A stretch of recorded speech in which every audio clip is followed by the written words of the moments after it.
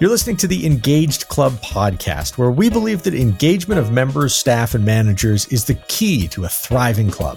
Our aim is to help you become a better club manager by giving you practical, actionable club management and marketing advice.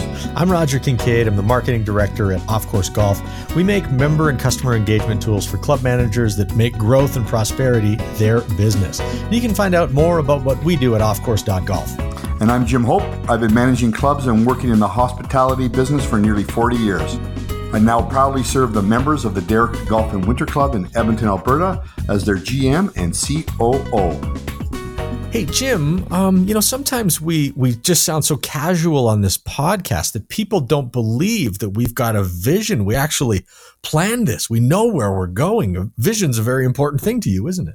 Roger, where are you headed if you don't have a vision? And then if you don't have a mission to be able to support that vision, how are you ever going to get there? And if you don't have values that support your mission, how are you ever going to get to your mission and be able to get to your vision? So yeah, we have a vision.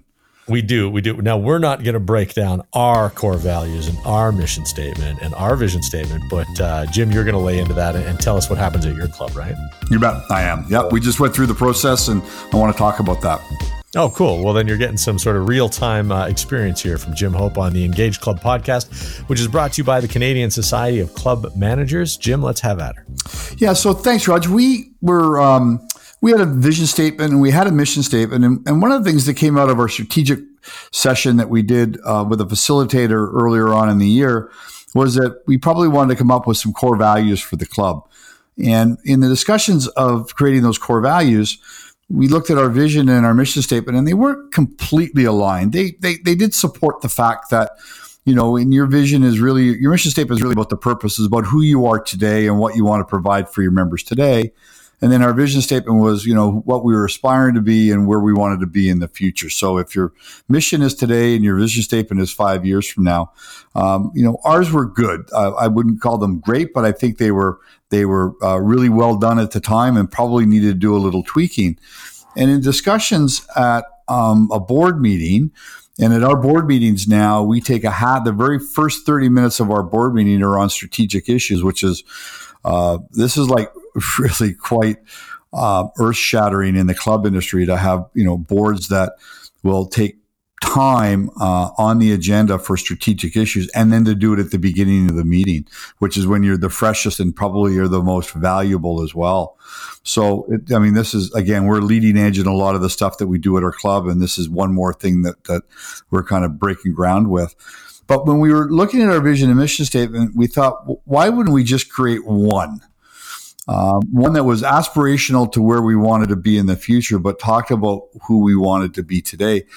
Because in all honesty, I can tell you that I don't know if I could repeat the mission and the vision statement that we currently had at the club, and I'll bet you that none of our team members could. Okay, why do you say that? What was wrong with it? Probably too long. Okay. They might be, they just say too much.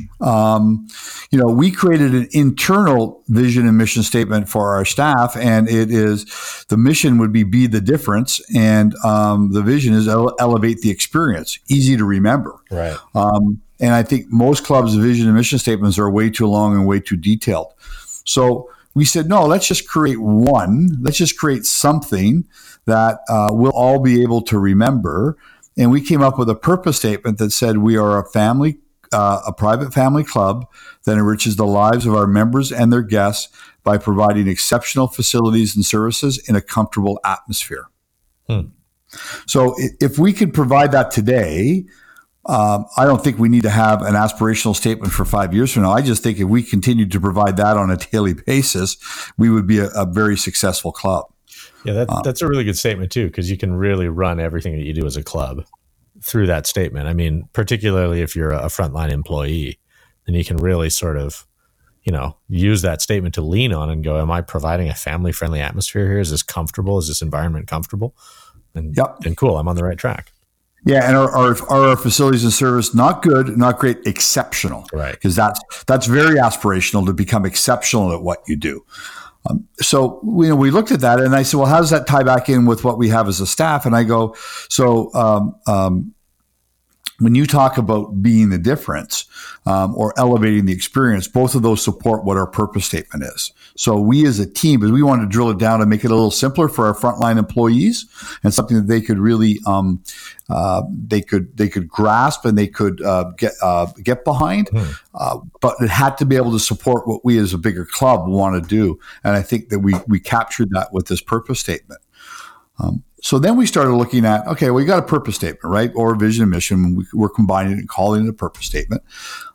So what are the values of the club? And the values really are, in my mind, they're your foundation they're like the foundation of a house. They have to be solid. They have to be permanent. They can't break. They can't have any cracks in them. And you have to be able to maintain them all the time. And we didn't have that. I think we had values that we lived by as a club, but we just didn't document them. And we weren't able to put anything on the wall to point to say, that's what we stand for. I wasn't able to give it to a new member and say, just so you know that when you join our club, these are the values that we hold dear to us, both from the board standpoint, the staff standpoint, and the member standpoint. And if you're joining our club as a new member, these are the things that we would expect you to live by as well. So we created, an original document to try and come up with our value statement. And I went and I listed, a significant number of values that I'd seen, and we put some small terms to them, whether it be loyalty. I think we went with commitment and consistency, and there's honesty and efficiency and creativity and positivity and optimism. So there's you go on and on and on for those. I don't want to call them buzzwords, but the words that you would relate around a value statement, or that could be created or would be a value, and then you could put some definition to those. And I'm stealing from another club, and what they did with their values is they had respect as one, and then they've got 5-6 bullets to go along with that. One says, we recognize and respect all individuals' unique contributions. We welcome the diversity and respect and protect and all protected grounds under Alberta human rights legislation. So they've drilled into what the word respect means, and they have wellness and integrity. And this is a really well-known club in our market. And I have a lot of respect for what they do from the sort of the mission, vision, values of their club, and how they live them as well. But I think that the danger that people get into, both what we talked about earlier with the vision and mission statement being just too bulky and too hard to remember. So if you can't remember it, how are you going to live it if you don't even know what it is? I think the same thing revolves around your value statement. And somebody who you and I are both fans of, Don Miller with a company called StoryBrand. Yeah. And if anyone's listening to this, just Google StoryBrand, and you can get anywhere from a 3 to a 5 minute video in your inbox every morning at 6 a.m. from Don on, different leadership and management and marketing and sales. And the one I got this morning was on how to give a great presentation. I listened to that because I have to do one this Saturday in London.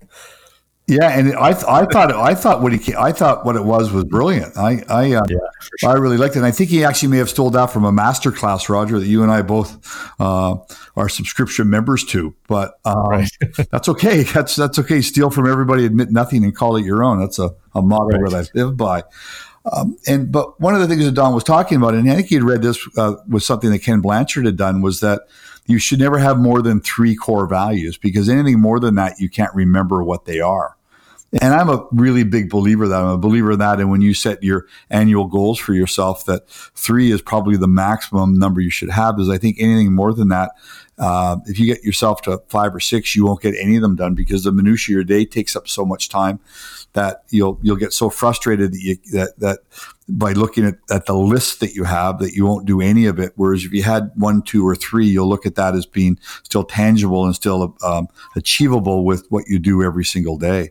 So I threw out to our board the fact that, let's pare this down to 3. And we had a really great discussion at our last board meeting about our value statement, and should it be 3? And we said it could be 4 as well, and it could be 5. It's whatever you needed to be able to speak to the what that foundation was going to be for your club, on how you would, sort of act and interact and behave, and what the expectations you had of everybody in the building. And we ended up at 3 because we were able to sort of meld them in together. Right. So we ended up with this value statement that was 3 things. It was integrity. And we said, we will be honest in what we do and say, and always act in the best interest of our members, employees, and outside community. So I think that speaks to, us just being very good stewards and being very consistent in the things that we do. Our second was future focused. We will always look for ways to innovate, improve, and be relevant. And that's just not for us providing services to our members. That's for us providing for internal learning as well. It's for us, for our extended education programs, to make sure that we're always innovating, improving, and getting better so that we can be relevant to the members. And then the last one we had was respect. And we said we will treat everybody with dignity and fairness. We didn't have to say our employees or other members or our vendors or our community. Just the word everybody captured that for us. And I think that, we talked about the fact that if later we realized we're missing something, we could add it and have a fourth value. But we thought that these 3 captured really who we are today and who we want to how we want to maintain ourselves as well as a club and a community. And I was just really proud of the fact that as a board, our board was very receptive to the concept of adding value, creating a value statement, and found it important enough that they made it the number 1 agenda on the board agenda on a monthly basis to talk about these strategic kind of issues. Where we created last month, we did the purpose statement, and this month, and we'll finalize it at our next board meeting, we've created a value statement. And most clubs need a annual retreat that they might do every couple of years to even consider doing something like this. And we're pulling this stuff off at board meetings. That's great. Yeah. No, really kudos to you, Jim, for and your board for having the foresight to do that. How important is it, by the way, to get those frontline staffers in and those employees who are going to carry this message on the ground? How important is it to get them in on the conversation at this point too? That's a great question. When we created our Let's program, which had our vision and mission in it as a staff, that was created by 35 staff in a room over a period of a day. Senior people and mid-level managers and some frontline supervisors. And it was important that they were involved in that process. And as I say, it took us a whole day to do it.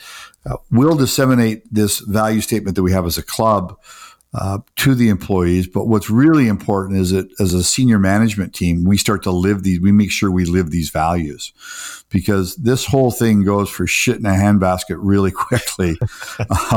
The minute we don't show integrity, or that we're not future focused, or we're not respectful to our team or people that we deal with, because then we're just talking out of both sides of our mouth and we lose all credibility with our team. So I think it's important that the team understand what they mean and what it means with the way they interact with each other, with the members, and with the leadership team at the club. But it's more important, or as important, that the leadership team understand what it means for them and how they interact with everybody as well. Yeah, no, well put.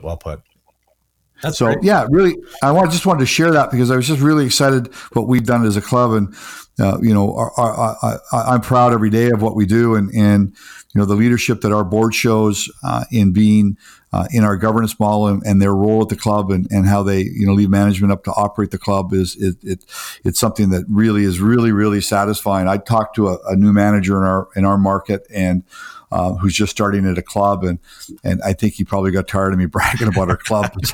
But I said, too bad, I'm going to tell you about it anyways, because I think every club should operate like we do. So I just wanted to share that. Yeah, very good for you, man. Congratulations for that achievement, and I'm sure it's a big deal for your members too, today and tomorrow and next year as well. Jim, thanks so much.